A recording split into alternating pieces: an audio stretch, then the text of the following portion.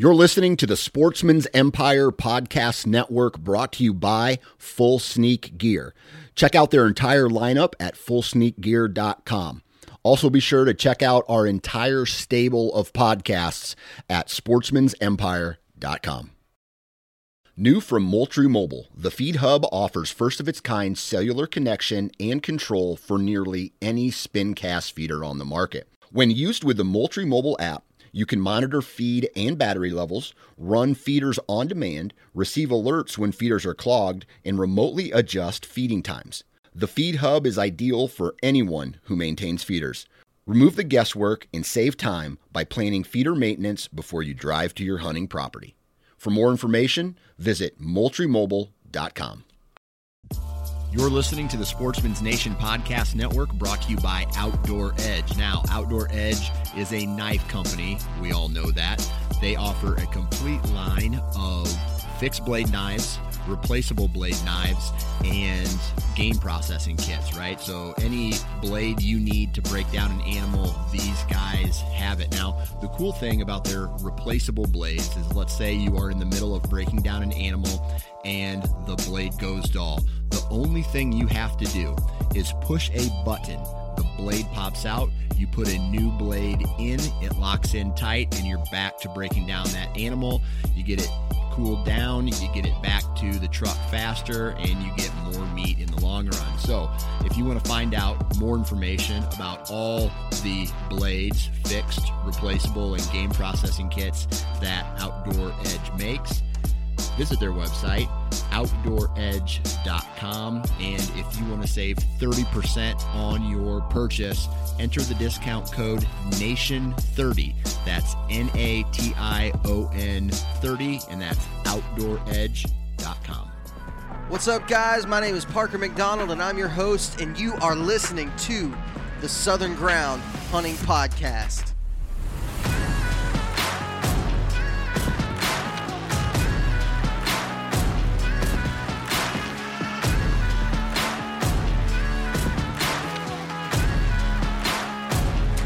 All right, everybody, welcome back to another episode of the Southern Ground Hunting Podcast. I'm joined by my co-host and bearded brethren, Drew Robbins. How's it going, buddy?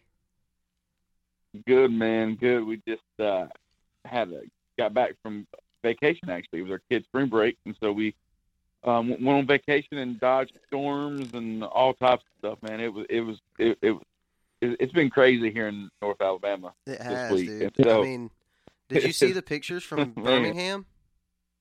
I did. That was rough. I did. And yeah, it's terrible, man. And so praying for everybody that, lost their homes and all that stuff, because it's been a rough week, man. So, But yeah, we decided to go on a little vacation and just, we planned it a long time ago, and then ended up, spending some time in a storm shelter during our vacation. But it was good. Got to get away a little bit, and I've been following you on Instagram, Parker. It seems like you got away a little bit too, man.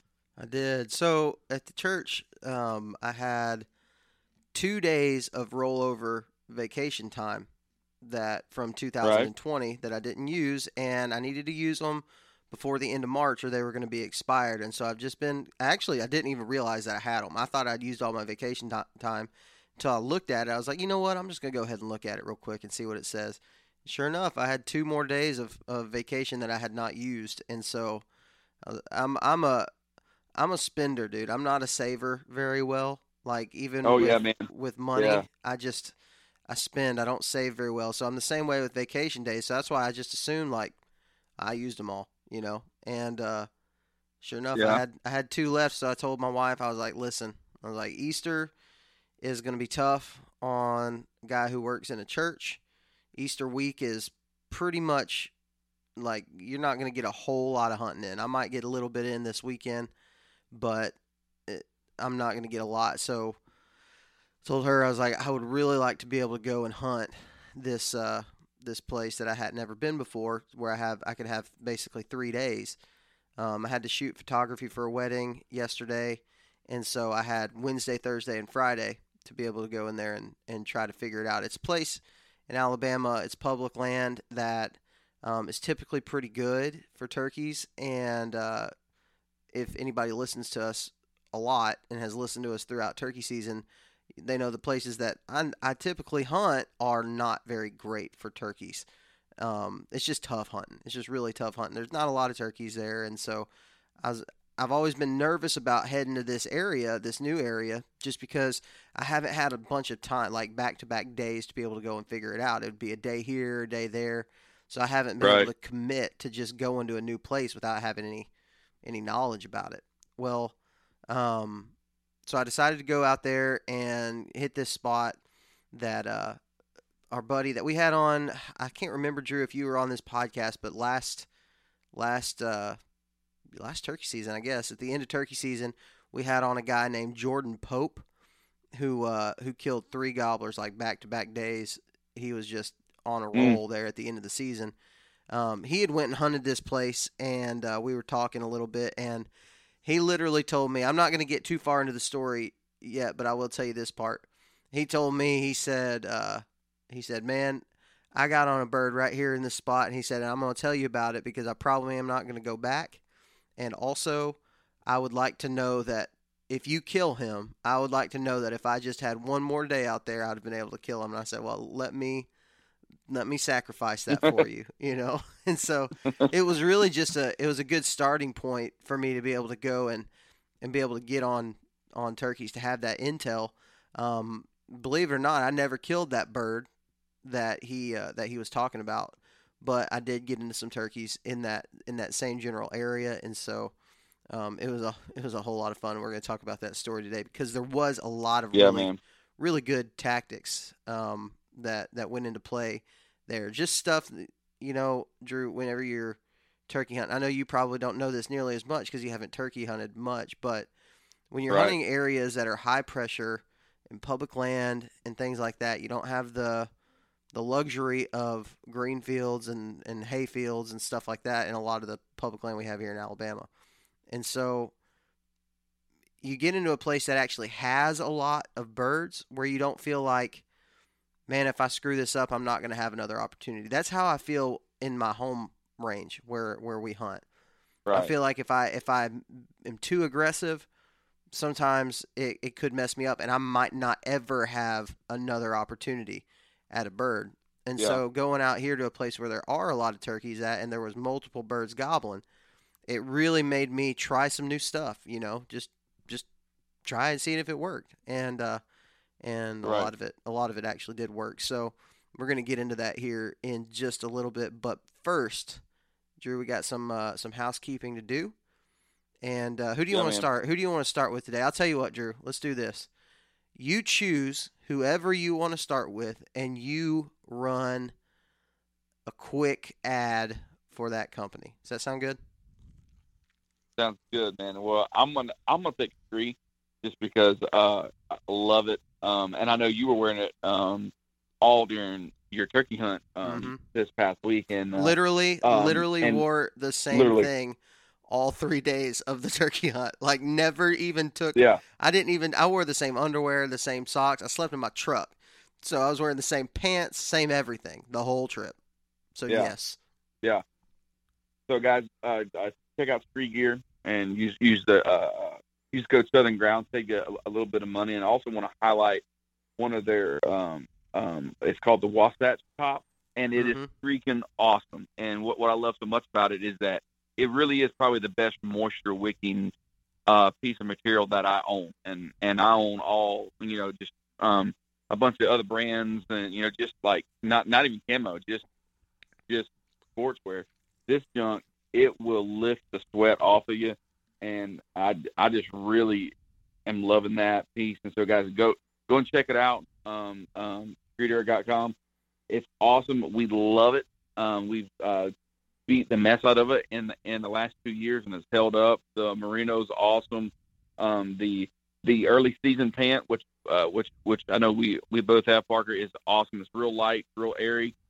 It's just good stuff, man. So guys, go and check that out. Use Southern Ground at checkout and save you a little bit of money. Yep, and it's funny you mentioned that Wasatch. All their names are goofy, and I don't know if I'm pronouncing them right, but Right. you talked about the Uinta early season and the Wasatch, whatever you want to, however you want to say it, depending on where you're at, I guess. That's what I wore Yeah. all week, and it was hot, it was humid, had storms rolling through, so the air was really what's the word? Moist. The air was moist. Yeah. And I stayed great. You know, I didn't use my merino this time. I wore that Mountain Stealth stuff, and it does great. It does really good out there. Yeah. And again, definitely wore that all 3 days. So if that tells you anything, it tells you that. But all right, so it's my turn, huh? Who am I gonna choose? We're gonna alternate a little bit. I guess I'm gonna choose. How about this? I'll choose NuCanoe because you probably have a little more experience with tethered. So NuCanoe is also one of the great companies that supports our show, and so we really appreciate what those guys are doing, especially for the kayak hunting community. My buddy Everett, who is the national pro staff director for NuCanoe, he has just really immersed that brand and their company in the hunting scene, and obviously they really love the stuff that we do with them, and so we just appreciate those guys. I mean, the stuff that they're doing for this kind of, it's not a new sport, it's not really even a new tactic, but it's kind of new in the scene, I guess you could say, where a lot more people are doing it, and they're doing it because those guys are really promoting it really well, and they've also got they happen to have really great kayaks as well, so go and check out their new Unlimited kayak. It's the brand new model for 2021, and it's awesome. I cannot wait to use it for turkeys. I haven't got to use it yet because none of my early season spots are kayak access, but probably this week, if I get to go, I'm going to be using it. So go and check them out at nucanoe.com. So, Drew, you're up next, buddy. Yeah, man. So we got Tethered up next. Guys, go and check out Tethered Nation. And so great platforms, great saddles. Really looking forward to using that XL Predator platform this year, and so excited about that. But guys, just go check it out. And what I love most about Tethered is not that the products that they produce. Their whole mission is actually just to promote saddle hunting. Which I think gets lost a lot, especially. Yeah. Oh Lord, if you jump on a Facebook forum, it's just blessing people's heart. I guess they got hit with the dodgeball too many times during recess or something, and they're just mad at the world, And so, but what I love most about Tether is not even just their products, which are great, but they're literally about promoting saddle hunting. And so, guys, go and check out Tethered Nation and get online and get you some stuff, because I know. Listen, we all got stimulus checks. You know what I'm saying? So we might as well just go ahead and get some hunting gear. We all got. I've been talking to somebody and saying that the new currency should be stimmies, like that should be because the U.S. dollar is pretty much going to be nothing soon. So let's just go by stimmies. Like, how much did that truck cost? Oh, it cost me 4 stimmies. Yeah. Yeah. All right, but last but not least, we got old Spartan Forge. I'm excited about this one too. We got Spartan Forge, Drew. I'm really thinking you're gonna love it once you get to use it, because it's really good stuff. They've been really kind of what's the right word? Teasing some of the new things that are gonna be with the platform. But you can go check out SpartanForge.ai on their website, and it'll tell you pretty much everything you need to know.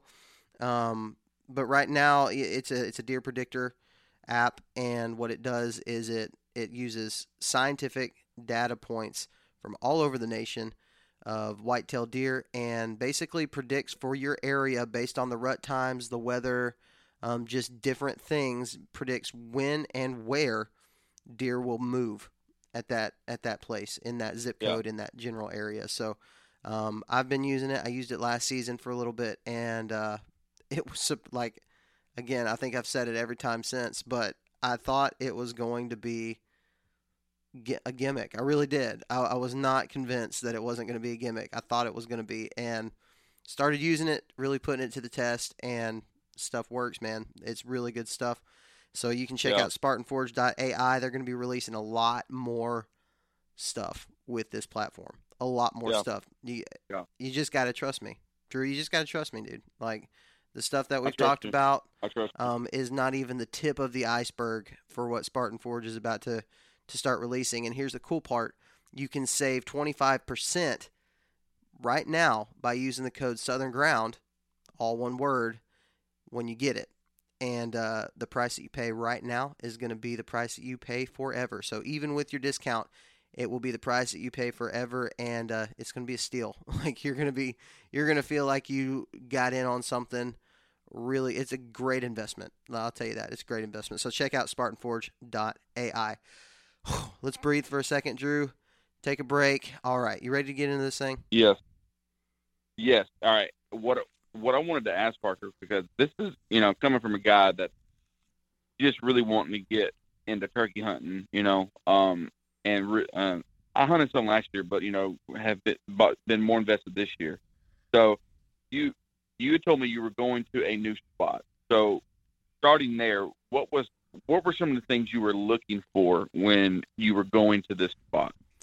Yeah, so like a lot of people who we have on the show, especially talking about turkeys, and given my typical method of hunting and scouting and cyber scouting for turkeys and deer, I'm always looking for water. I'm looking for those water sources because water, not only is it something that all the wildlife needs to survive, they need it, but it offers all kinds of different benefits to the hunter as well. So when you find big bodies of water, rivers, lakes, ponds, anything like that, that could potentially limit where other people can get to by foot, then you may have found a place where you can get into with a boat. So that's my normal style. So that's what I'm always looking for is water.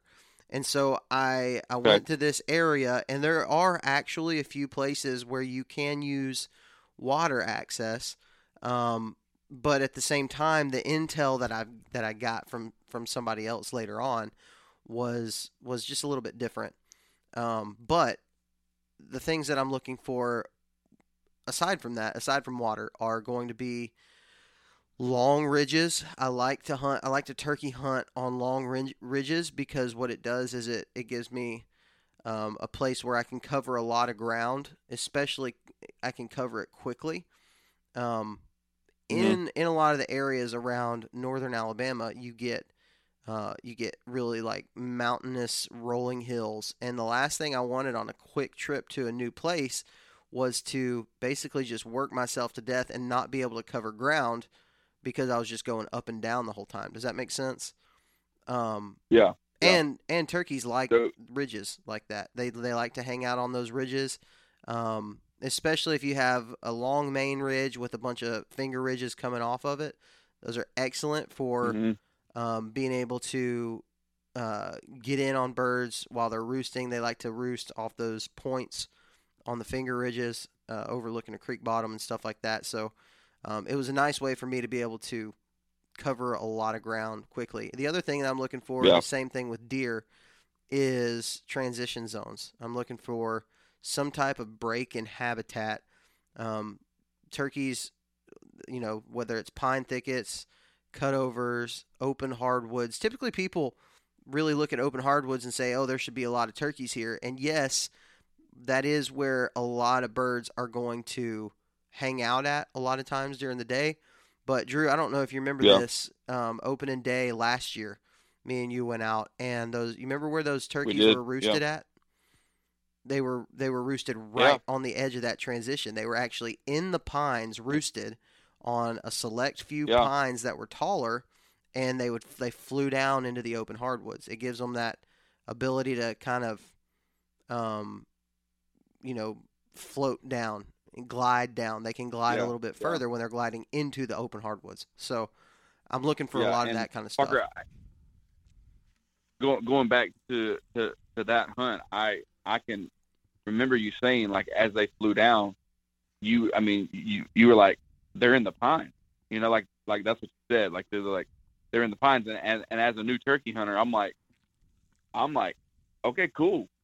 It's like, great. They're in the pines. When can we shoot them? Like that. And but I didn't know that was something that was more not common, I guess. Well, and the other thing, if that makes sense, it is very common to see them in those big like longleaf pines, and right. They really like those. And the other thing too about pines, depending on your access, is a lot of times those pine stands like that, you're going to get quieter. You're going to be able to move through quieter because the pine needles aren't crunchy like leaves. And so obviously that spot that we were in last year, it was very much that's the property line. The pines are the private property, and so we couldn't do that. We had to access from the hardwoods.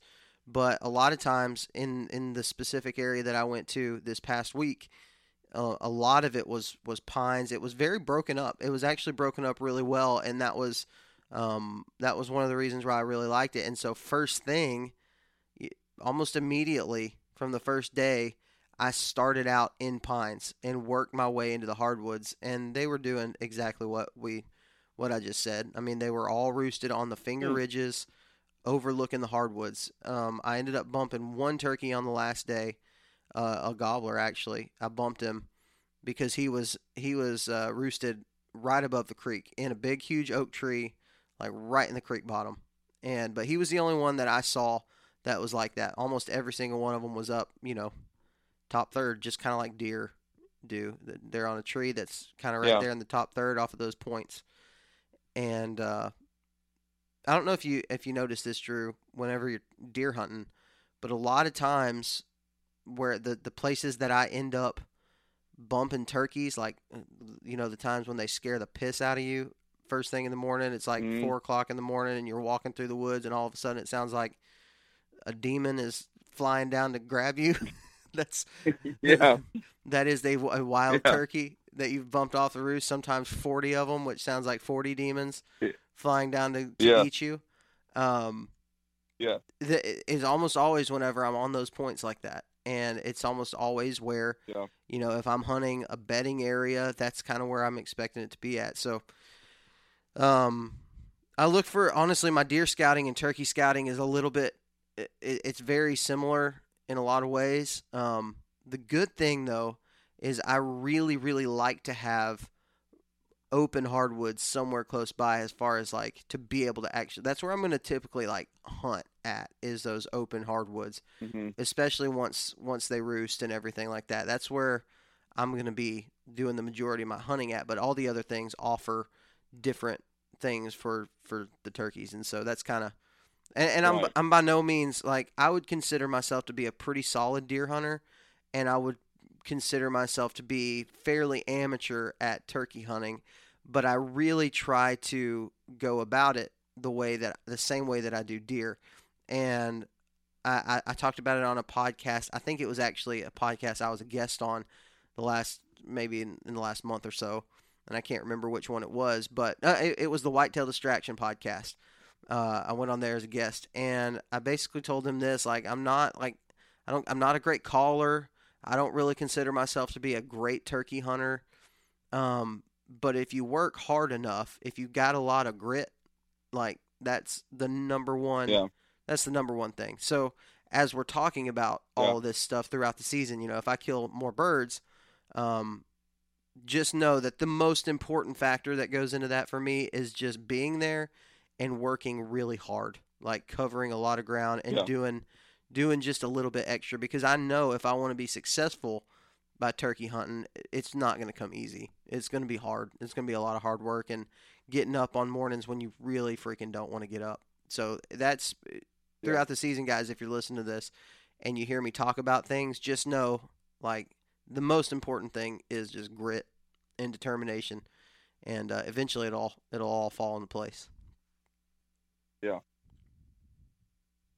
Did I answer your question good? Yeah, man. I'm. Yeah. It's really cool though, because, like, I know we're going to talk about, like, a lot of tactics, here in the next little bit, but it really it all just boils down to one, and that's just I'm going to outwork other guys. I'm going to outwork a turkey to kill a turkey, you know, and it's just having the grit and the determination. Dan Infalt sometimes says that, you know, he back in his younger days he would stoop it into a deer, like he would just stoop it into one, you know, like he was just like, I was dumb and I was stupid, but I was determined. I was gonna make it happen. And you know, there's a lot of tactics that we're gonna talk about, but above all else, just the tenacity to say, okay, I'm gonna stick with it, you know. But also, in saying that, I know here the turkey population is not the best, and so just like you said earlier, like if you miss your chance sometimes here, like you might as well just go ahead and head back to the house and get a biscuit, you know, because like there's not a you know 3 or 4 gobblers just tearing it up two hollers over, you know. Well, let me tell you this, Drew. So, I can't. I've probably mentioned it before, but just to give people a reference, I guess, to our area. Like, I consider myself an amateur, but I also don't consider myself a bad turkey hunter. Like in places that I've hunted with birds, if I've got a few consecutive days, I can kill one, but 1 or 2 or whatever. Yeah. But it's one of those things where we typically hunt on the public land that we hunt most of the time. Last year, I put in over 100 miles on my boots, and that's with kayaking and, I mean, covering lots and lots and lots of ground. And on the public land, so excluding when we went to your club and excluding one other public piece I went to across the state, on this main piece that I spent most of my time on, I hunted probably 4 days last year, 4 days a week last year, and I only heard birds gobble on 3 days, and it was usually one. 2 of those days I heard 2 different birds gobble, and one of those 2 days, both of them were together. So that don't really count nearly as much. But yeah, I only heard gobbling on 3 days of the season last year, and that's pretty tough. Well, actually, I always tell people 3 days, but I'm sitting here thinking about it, and I think it was actually only 2 days that I heard gobbles. Yeah. Now that's a weird season because it's not normally like that. It's normally pretty tough, but usually if I'm hunting 4 days a week, I'll hear a bird gobble maybe 50% of the time out there. Last year was just really, really tough, and so going to some of these other areas, when I went to Tennessee and then going to the place where I went to this past week, it kind of feels like heaven. You know, it's like, well, there's actually turkeys gobbling. Statistically, I'm pretty decent on days that I hear a gobble. So, you know, it's fun. I mean, that's when turkey hunting really, like, you're still grinding hard, but it's like really, you feel like you're in the game. There's nothing more depressing than feeling like, crap, I'm not even in the game any day that I go, because gobbling is what makes you feel like you're in the game, right? Like, I don't know. Right. There's not another way really in turkey hunting to feel like you're in it unless you hear something gobble, even if it's like a mile away, you know. That's what makes you feel like, well, there's a gobbler somewhere in here. And so it's really depressing. It's really depressing. But like I said, you just keep going and keep going. If you live in a place like Arkansas, for example, or some parts of Louisiana, even places that just have really low turkey populations, but there is a huntable population there, you just got to keep going, and eventually everything's going to fall into place for sure. But you know, I again, just to restate it, I think that's the most important tactic that goes into turkey hunting, really, more than anything. The number one tactic is going to be you got to be hunting. If you want to kill birds, you got to hunt where birds are. You know, I mean, that's that's the big thing. But if you live in a place where there are not a lot of them, then you just got to keep going and keep going and keep going. Eventually, you're just going, like you said, you're just going to stoop it into one, and it works out. So, sweet, man. Yeah. Sweet. Now, so you had looked at the map. You had done some cyber scouting, and then so tell me about that first bird, man. Yeah, so like I said, I kind of got some intel from my buddy Jordan about where one specific bird was at, and it was he was not garholing me at all. Like I said, he wanted proof that he could go in there and kill him if he had one more day. So I went in there, went in real quiet, kind of with the idea that there might be a bird roosted in this one spot, and I kind of had to sneak into it. And so I went in there early. I actually slept on the road. It was rough. I got in about 12 o'clock, just went straight to the spot because this area has a lot of pressure. It really does. Or the whole piece has a lot of pressure from out of state non-residents and everything like that. And so I was like, I'm just going to go ahead and leave tonight, and I'm going to go up. I think I went up Tuesday night after work. I ended up getting to the area about 12, and I just slept there. And I wanted to be able to have that area, be the first one there. And so I woke up. I ended up waking up about 4:30 in the morning just to watch trucks, just to see how many trucks went by. And I think I had 4 or 5 right there around 4:30 and 5 o'clock roll in. And there may have been some more that came in before I woke up, but I think it was about 4 or 5 trucks that went by and started making my way down in there. And so it's a big, huge. I have to basically go down a ridge into a creek bottom and then pop back up. And but this one pin that he had sent me where this bird was roosted at was actually on my side of the ridge, of the road side of the ridge, only about 200 or 300 yards off the road is where he was roosting at. And so I had to really sneak in there. Well, I got in there, and I kind of got to where I was overlooking that bottom on kind of a high point, and that bird wasn't gobbling, but like 4 other birds were gobbling like crazy on all sides of me, like just going nuts. And eventually that one that he told me about started gobbling. He gobbled maybe twice or so. And so I ended up going towards the ones that I felt like were firing off the most, that I could really pinpoint, and trying to set up on them. And it's one of those things, like I said, where when you are used to not having gobbling turkeys, and all of a sudden you've got 5 of them around you, you really start getting confident. You're like, man, I'm gonna kill something today.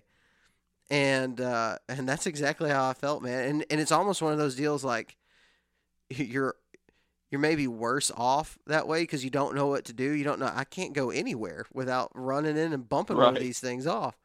Somehow I got to get in between all of them or pick one, and I just don't know really what to do. I'm not used to this. I'm not used to actually having turkeys around to hunt. And so I ended up just kind of really going and sitting right in the middle of all of them. And I didn't call like at all until a little bit later, until the sun started really peaking, where it was getting within 10 to 15 minutes from fly down. And so what I wanted to do in that, and this could be wrong, there could be some really seasoned turkey hunters listening to this saying that was stupid, but I hate overcalling. I do not ever want to be the guy, especially when I have stuff on YouTube. I don't want to be the guy that people comment and be like, you called too much. I would rather not call enough, really, than call too much.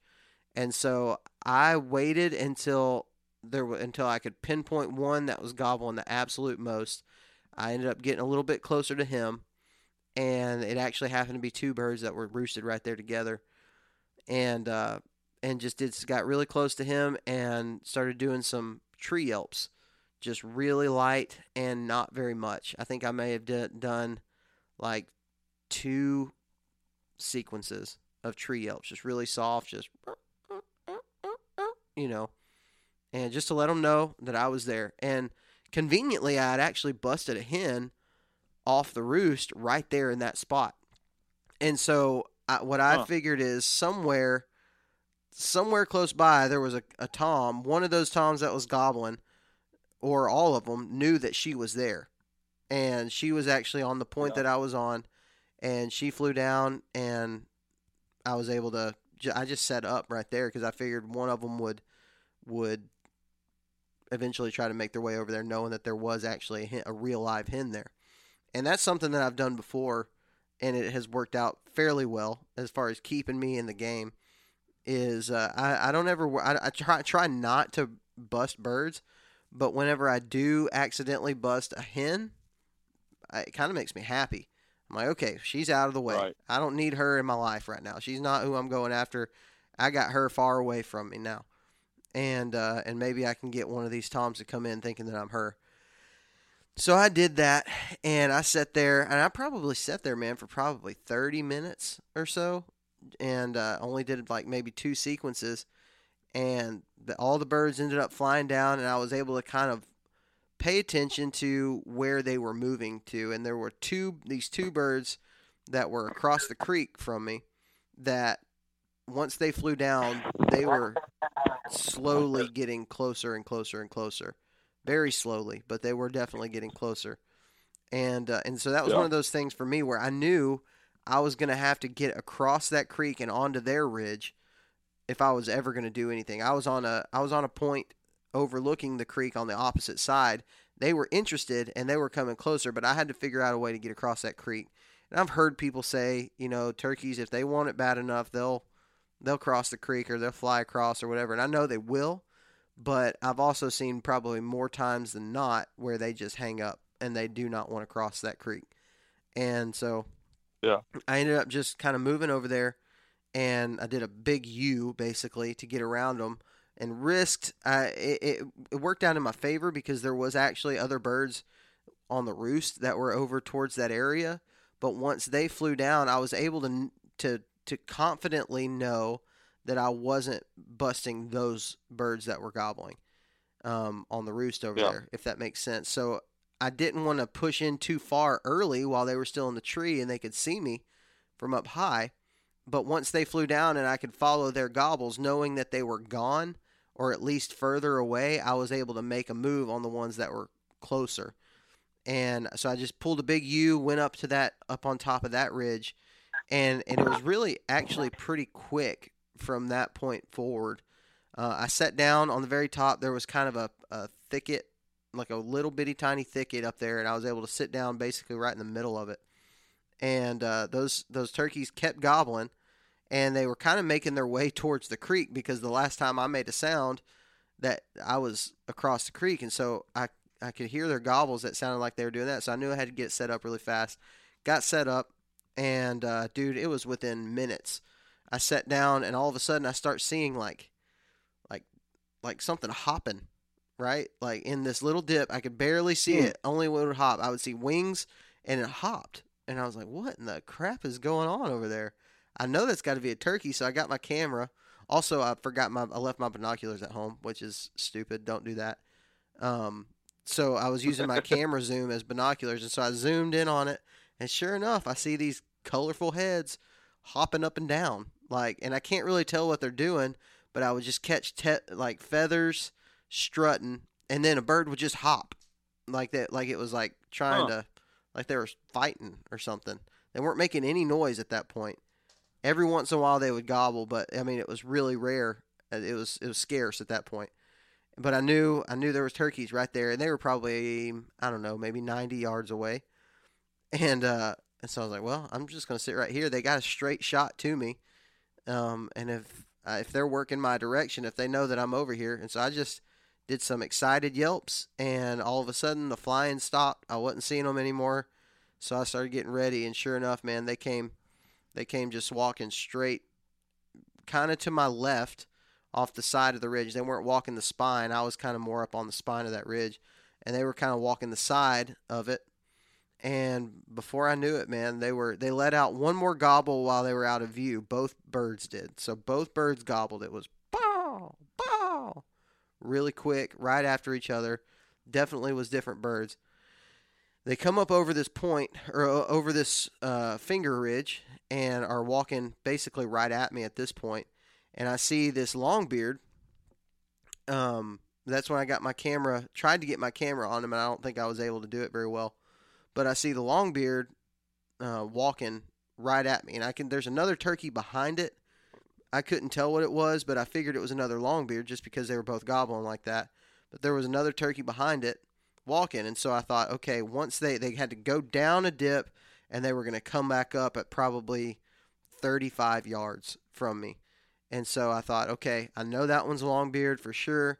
Whenever he comes back up, since he's the one in the lead, I'm going to shoot him. Once I see his head, I'm going to shoot him. So he does it. He comes back up, and I shoot him. He's dead right there. The other turkey flies off, and I actually see that the other turkey has a long beard on it whenever it flies off. And I thought, okay, that's fine. It's 2 long beards. Get down there to him, and I'm like, oh, no. Oh, my gosh, that head looks too small. Oh, my gosh, those wings don't look like they're colored right. And I look at his spurs, and it's just like little nub spurs. And I was like, you got to be freaking kidding me. Somehow, that other bird had gotten in front of the lead one before they came back up. And I ended up shooting the Jake, which it was a goblin Jake. He was a big Jake. He really was a big Jake compared to ones that I've shot in the past. He had a full gobble, but just not a long beard. And that long beard flew off to never be seen again. And I got to tell you, Drew, that was the first time. That was the first time I've ever felt defeated after shooting a Jake. Usually, if I've shot Jakes in the past, it's been like either having a tough season or, like last year in Tennessee, I shot a Jake on the first day. Most of that's because I wasn't having like just a killer season. I shot 2 birds in Alabama, but when I got to Tennessee, it was the first day. It was raining. I didn't absolutely 100% know that it was Jakes, but there was a group of them, and I figured they were Jakes. But when I saw a redhead, I shot.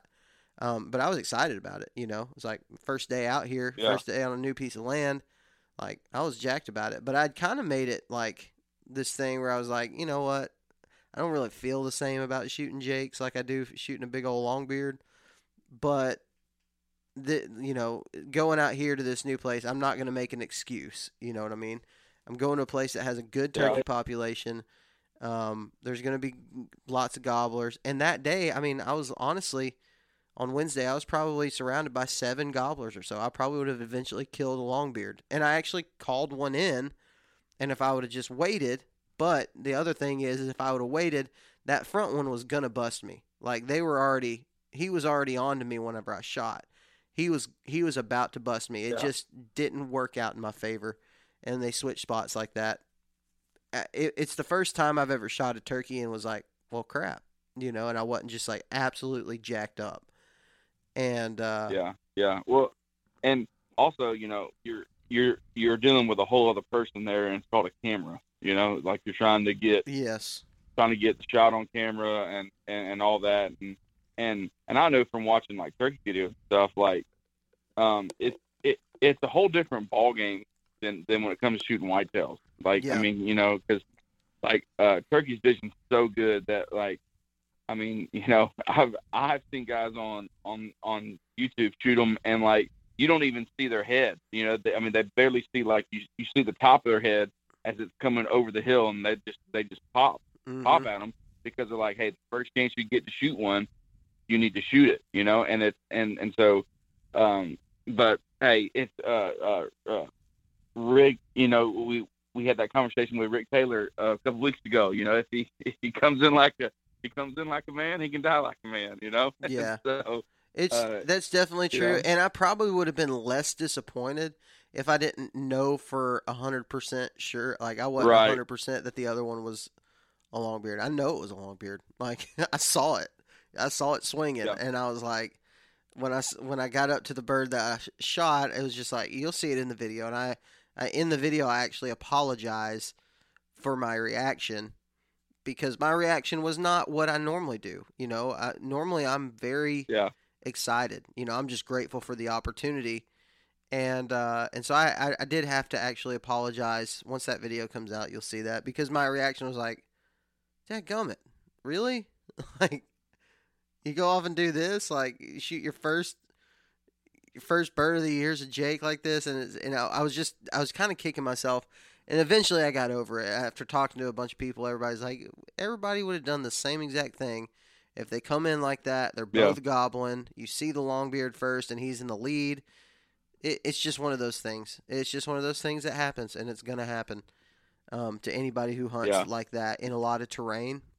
Terrain is the biggest factor, I think, in that. You can use it to your advantage big time, just like that, where, when they come up over it, they're right in range. You set up in range when they come over the top and shoot it. And you don't have to worry about, you can get away with a whole lot of movement and a lot of noise. As long as they don't see you, as long as they're on the other side of it, you can get away with a whole lot more and get turkeys in range a lot faster. But that was day one, man. Yeah. It was fun. I mean, I'm not going to say it wasn't fun. I was jacked up because, first time out here, first day, and by 9 o'clock, I was tagged out for the day. I'd shot a bird. Yeah. And, it's the knowing. I mean, they put on it. Once I rewatched that footage, I rewatched it finally today of them, like, jumping around and doing stuff. And it's actually really cool. You can tell. I don't know if they were breeding a hen. It looks like one of them actually is breeding a hen over there. And and that may be they're just like right over it. You can just barely see their heads pop up over the rise. And but you can see them. They like literally are hopping around and like sparring and doing all kinds of stuff. So it was pretty cool. And I had a lot of fun that day. Bart. Yeah.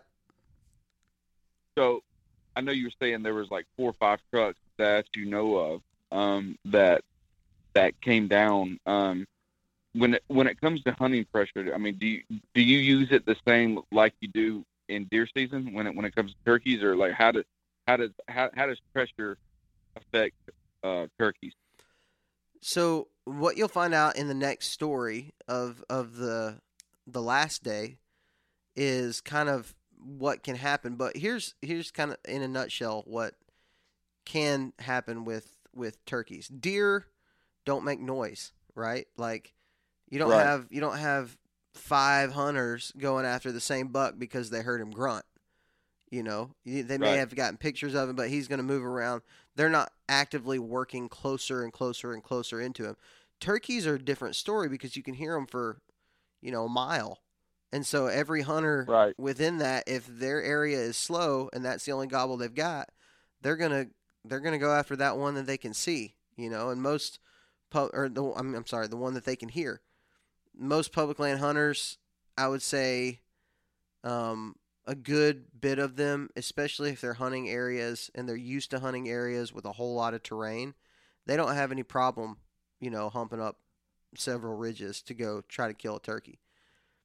But I think people kind of they kind of stand up on their, I don't know, give their own accolades by saying, I hunt where nobody else is getting into and I'm going all deep and all this stuff. There's a lot of people doing that, especially public land turkey hunters.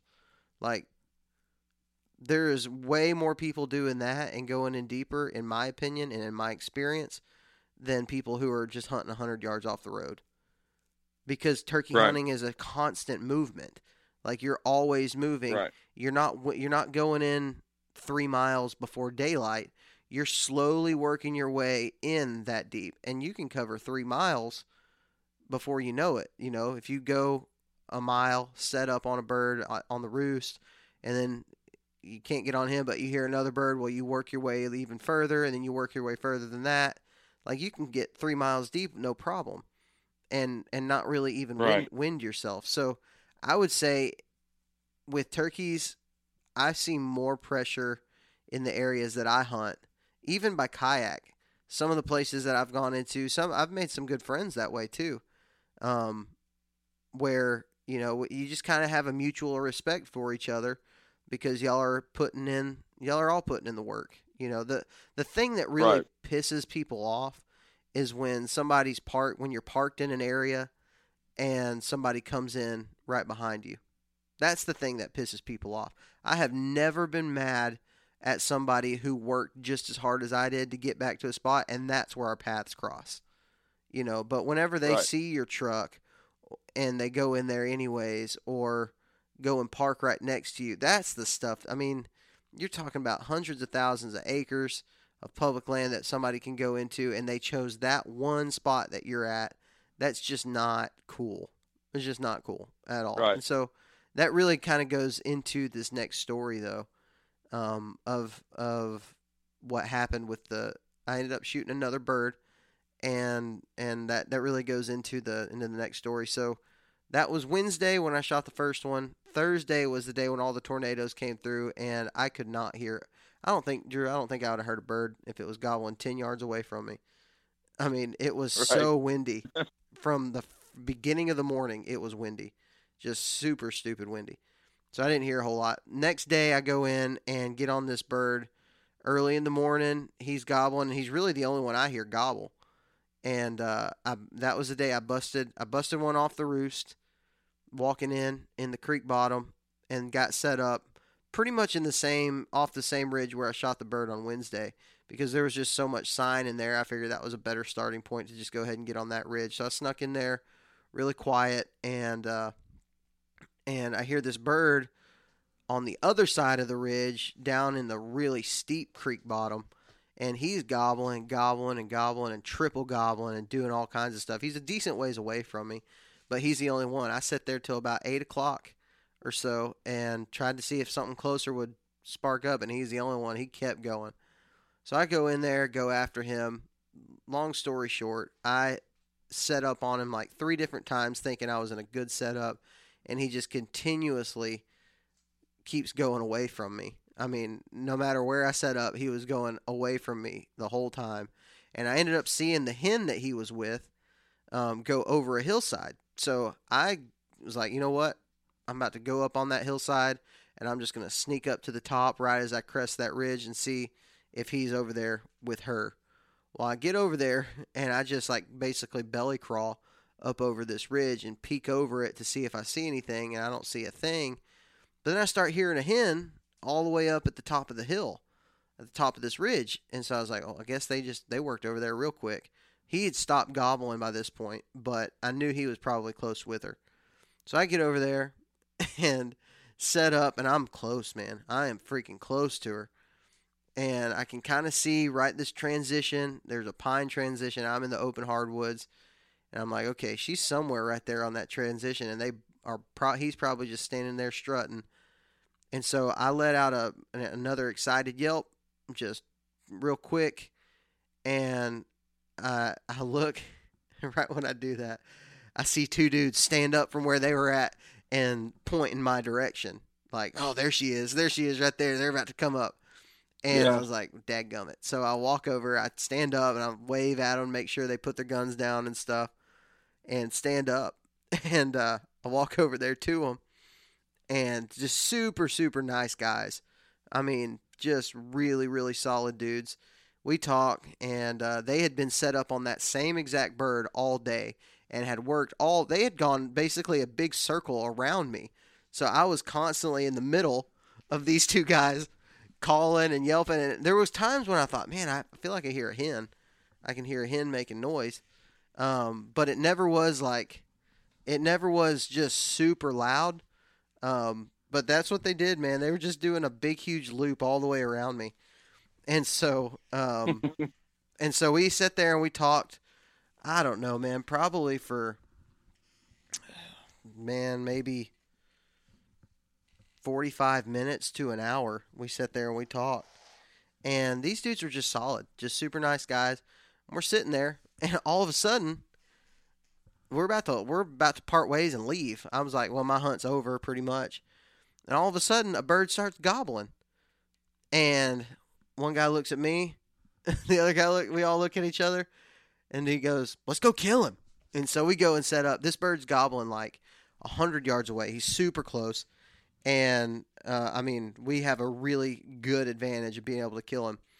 So we go over and set up, and one of the dudes had already killed several birds for the season, and he wasn't, like, super concerned about it. He's like, hey, y'all set up right here.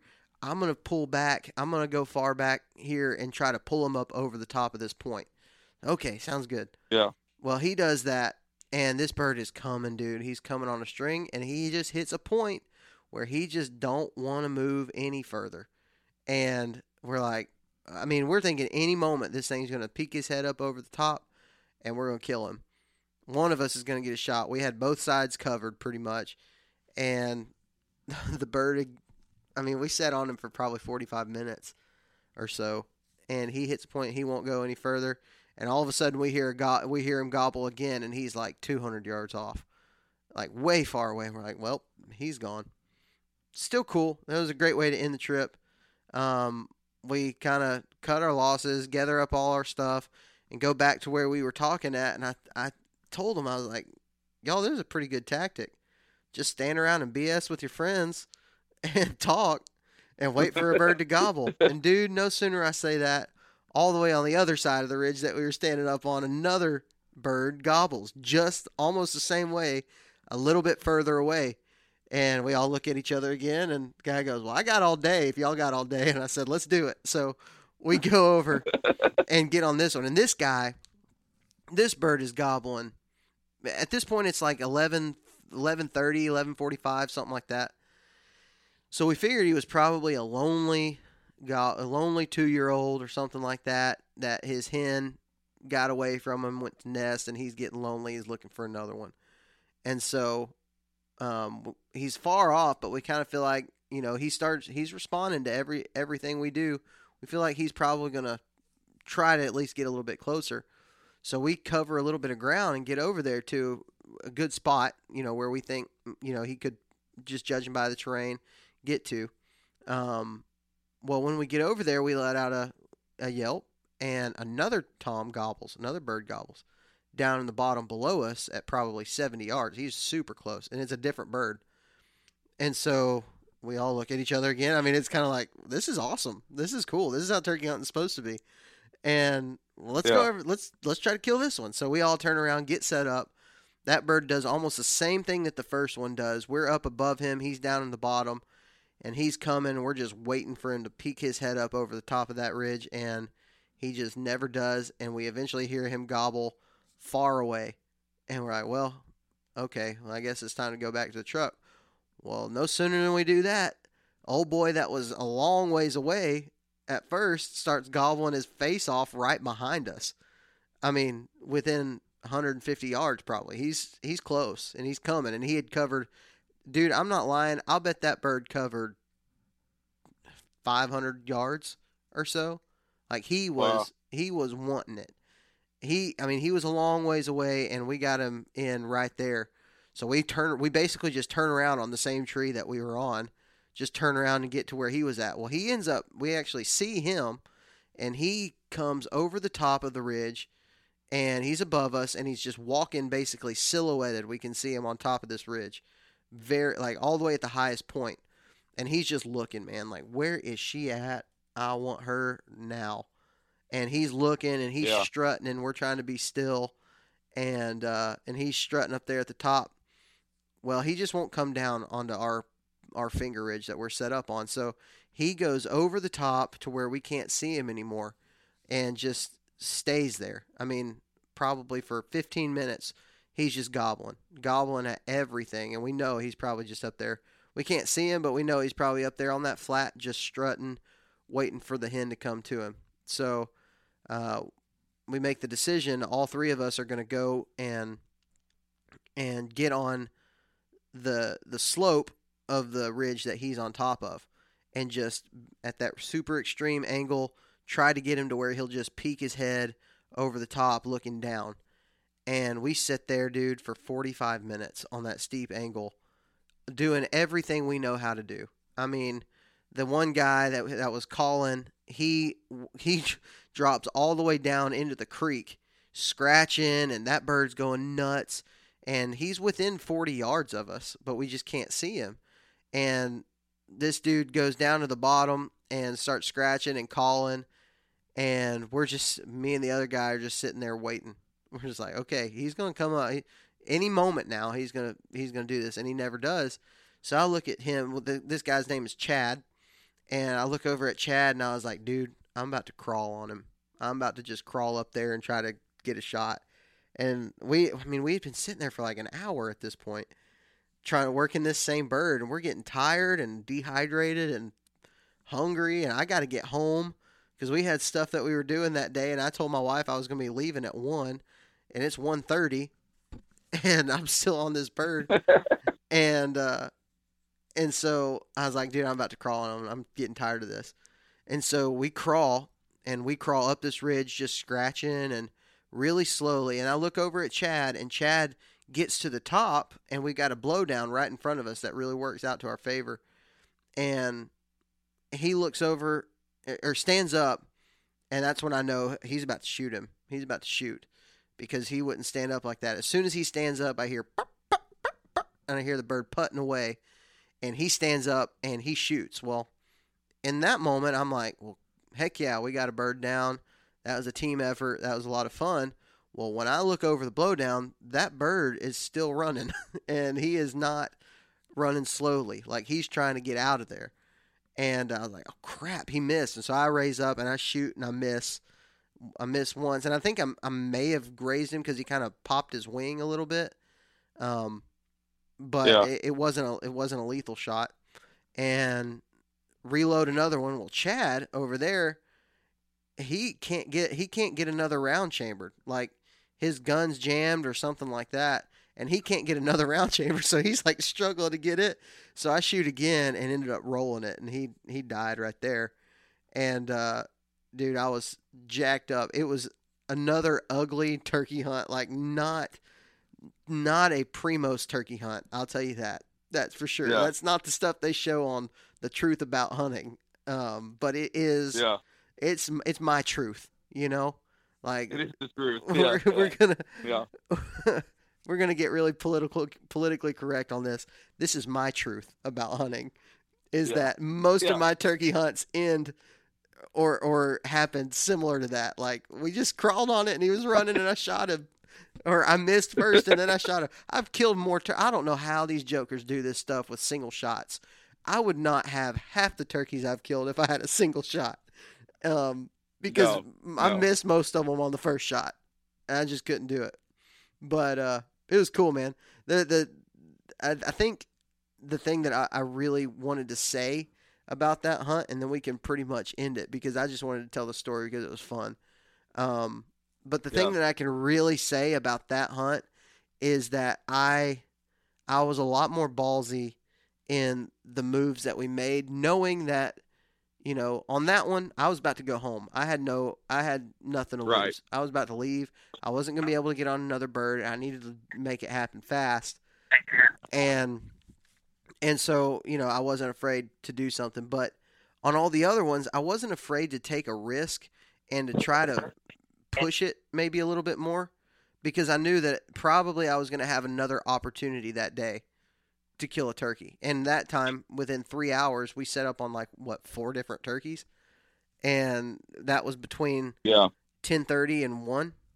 We set up on that many birds, so you can really be more aggressive. You watch guys like the Hunting Public and Catman and Dave Owens and some of these dudes, the Untamed, they do it as well. They get really, really aggressive turkey hunting and do things that you wouldn't even imagine trying to do in the turkey woods. And I think the reason why they do it is because, I mean, you're talking about guys who get to hunt a lot of turkeys.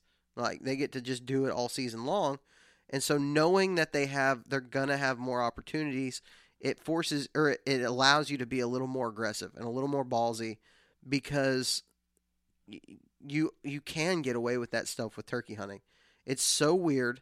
I don't understand how they can hear the slightest little peep of a call, but your voice doesn't spook them.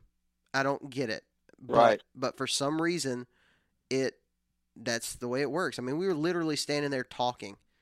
And, I mean, when that bird was up on top of the ridge, the one I ended up shooting, we were like, the one dude was back behind us 50 yards, and he's like, "Is it working?" I mean, we're talking, and that bird's just sitting up there at 30 yards gobbling, not even caring about that, but he can hear the slightest little scratch in the leaves, you know? You can really get away with a lot of things in the turkey woods. You can get away with so much. And I think a lot of guys end up, screwing themselves out of killing a bird that they're on, because they try to just sit and wait for him to come. And a lot of times he's not going to. And so it's a lot prettier if he does, you know. It looks a whole lot more. It looks a lot more like something on Mossy Oak, but exactly. And it's not. You might not kill him. Is that, because guys that are wanting to get into it, or guys that are watching turkey videos. That's what they see. Is that they see them come out and strut and then try to breed the decoy and there's nothing wrong with that. No, not at all. Seriously, nothing wrong with that. Like I'm going to shoot the first longbeard that I see this year, and if that longbeard is in a green field or in a hardwood bottom, or on the side of the road, if it's legal, I'm going to shoot that longbird. I'm not going to shoot the side of the road because that's not legal, guys. So don't send Parker an email or anything, okay? But like if it's on my club and he walks in our green field, I'm going to do my best to kill him on the first shot, which is probably not going to happen. But I have 3.5, and so I'm going to literally shoot until I can't see him no more, Yeah, but, I kind of think the best turkey is a dead turkey, and exactly, and you do what you have to do. Yeah, and like watch the videos at school, and like you can learn some things, and like you can learn from other people and stuff like that. But man, I don't care how he dies or like what tactic that I use to get him dead. I just want to get him dead. Yep, I'll tell you, Drew.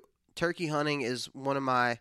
This type of turkey hunting is some of my favorite type of hunting, and a lot of the reason is because of, it can be so different. Like when I was a kid, turkey hunting just did not do it for me. When it was spring turkey season and they were playing all the turkey hunting, the Drurys and Mossy Oak and Primos and stuff like that, turkey hunting just didn't get me going. And part of it's because watching those kind of hunts, those guys, I'll tell you, my favorite podcast to listen to right now is Cuz Strickland, Fistful of Dirt. Oh yeah, man. That's my favorite podcast to listen to because he is like Papa Cuz. Like I want him to be my grandpa. Yeah. I love those guys. I love the stuff that they've done. But the videos they didn't like get me just fired up about turkey hunting. Those guys have done more for turkey hunting than anybody I know of, but the videos weren't my favorite to watch because once you've seen a turkey hunt on a field, you've seen every turkey hunt on a field. It's just one of those things. You wish that they work out that way. You set up on them on the roost and they fly down and you shoot them in the face. Like those are great whenever they happen, but I literally have never had that happen to me. I've actually never killed a turkey on the roost. Most birds that I've killed have been between 9 and 4, probably. I've never killed one. Mm-hmm. I've never killed one right off the roost first thing in the morning. But what I was saying is I like watching these style of turkey hunts, knowing here's one thing that I know. If somebody has a hunt like this, they're probably not getting the shot on camera. I don't give two flips about it. Right. Because dead turkey's dead turkey. It's not the same as a deer. Getting a shot of the deer is not, to me, for my consumer, viewer pleasure. I don't care. I want to watch a cool turkey hunt, and what I want to do is try to learn something from that turkey hunt. Like, what can I get away with? I remember watching a video, I believe it was Dave Owens and his dad, possibly, and they were on a bird, almost a similar situation, and they ended up just crawling over the top of the ridge and shooting it. And I'm just trying to kill turkeys. They don't got to be perfect. Yeah. As long as I get to come home with a bird, I don't care. Anything short of shooting it on the roost, I don't really want to do that. If it's legal in your state, I don't care if you do it, but it's not really what I want to do it for. But man, if it's if I'm hunting on private land and the turkeys come out in a green field and I got to stand in their way and just ambush them, I don't care. That don't bother me. I like the game and I like it when they play the game. But dude, I want to see a turkey die. And so whatever way it takes, however you have to do that, that's what I'm going to do. And so I'm learning and slowly learning the things that I can get away with. And these times whenever I get to go to a place that does have a pretty decent turkey number and I'm able to, I guess, experiment with it, it teaches me a lot. It really teaches me a whole lot about what I can and cannot do when it comes to hunting turkeys. And whenever you're hunting a low density, low turkey density population, whatever, it's hard to make yourself do that. But I think after, because I started my season like this in this place, going home and hunting my home turf, whenever I do get on a bird that's gobbling, maybe once or twice this year, I'll be more aggressive. I'll be more willing, and that happens. It's a journey. It's a progression.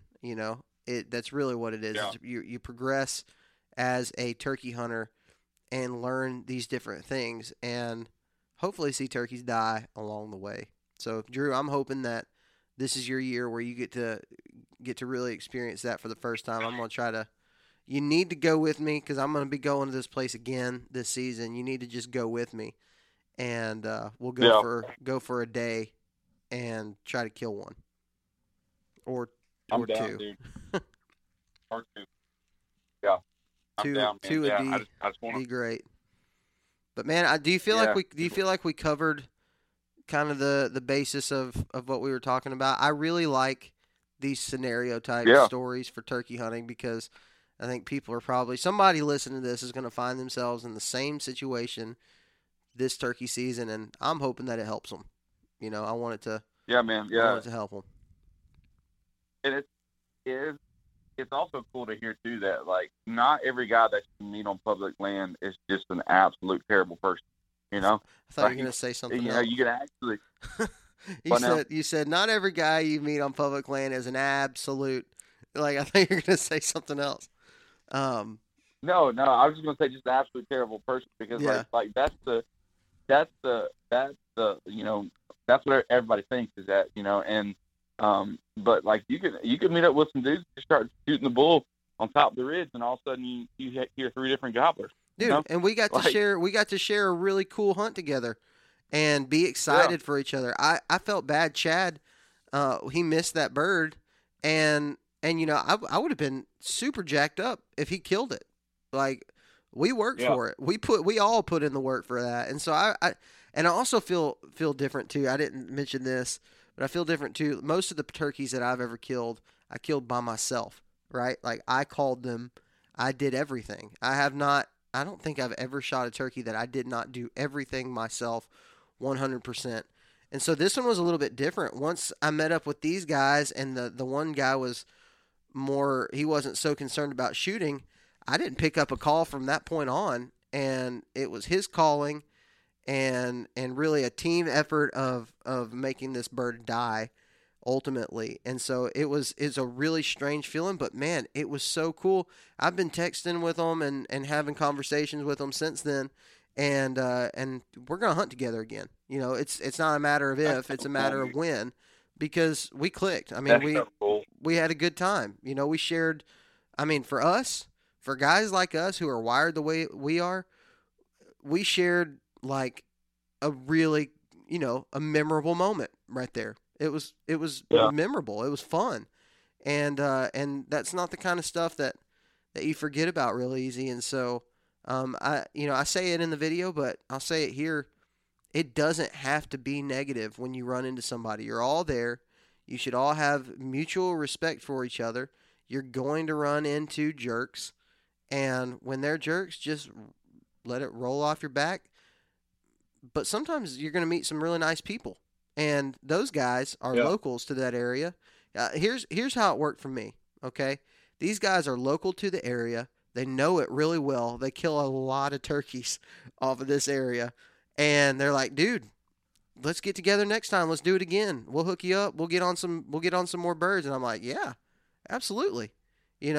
Just that, me walking up and being nice and not being like, what the heck you guys doing over here? I've been hunting this bird.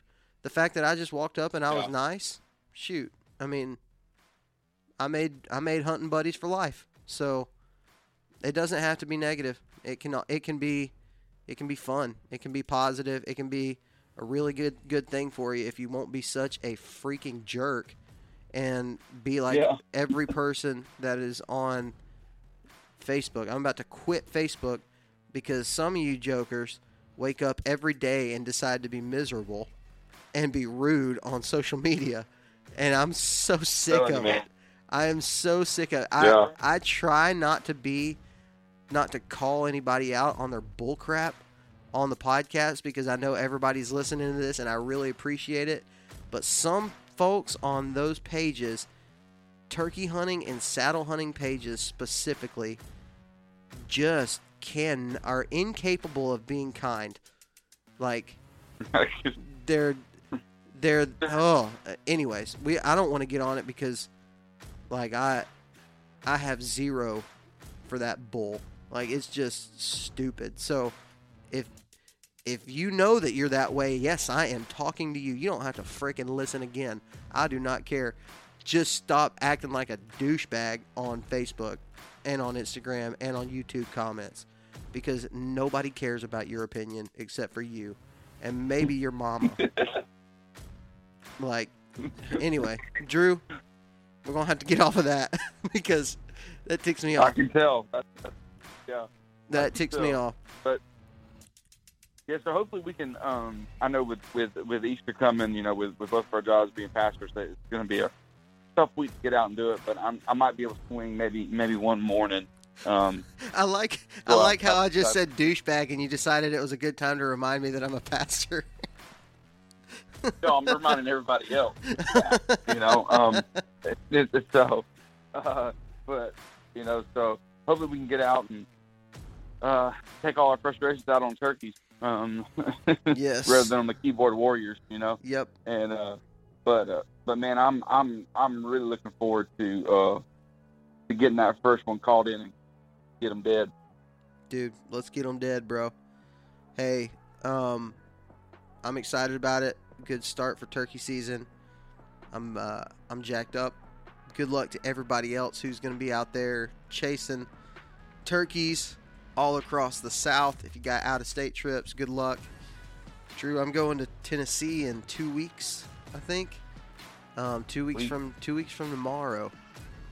No, 2 weeks from right now. I'll be on my way to Tennessee trying to kill turkeys up there. So I'm excited about that. Hopefully we can get a couple more down here in Alabama before then. But let's wrap this thing up. You want to? Let's do it. All right. Guys, make sure you check out the people and the companies that support this show, and that is NuCanoe, Tethered, Scree Gear, and Spartan Forge. Go check out all those companies. They all offer incredible products that we really actually believe in, and we know you'll like them too. So go and check out all those companies online, on social media, whatever. You can also check out the Southern Ground Hunting YouTube channel. Everything that we just talked about, this whole story, is going to be up on YouTube at some point. I'm going to leave that open-ended because I don't know when I'll have time to edit the videos, but at some point I will be editing those videos and putting them up. But we have lots of turkey content there, lots of deer content as well. So check out Southern Ground Hunting on YouTube and also on Facebook and Instagram. It's Southern Ground Hunting. You'll find us there. Try to post as much as I can, let you guys know what's going on in the world of Southern Ground.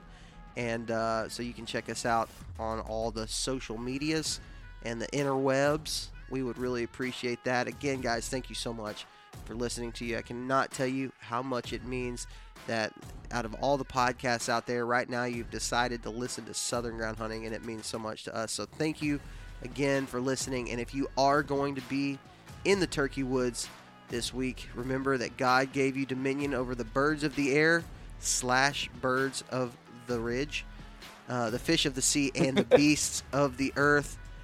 We might need to change that, Drew, for turkey season, like the dinosaurs that roam the ridges or something like that. I feel like the turkey is more closely related to a raptor than it is a bird. Anyway, go out and exercise that dominion. We'll talk to you next week.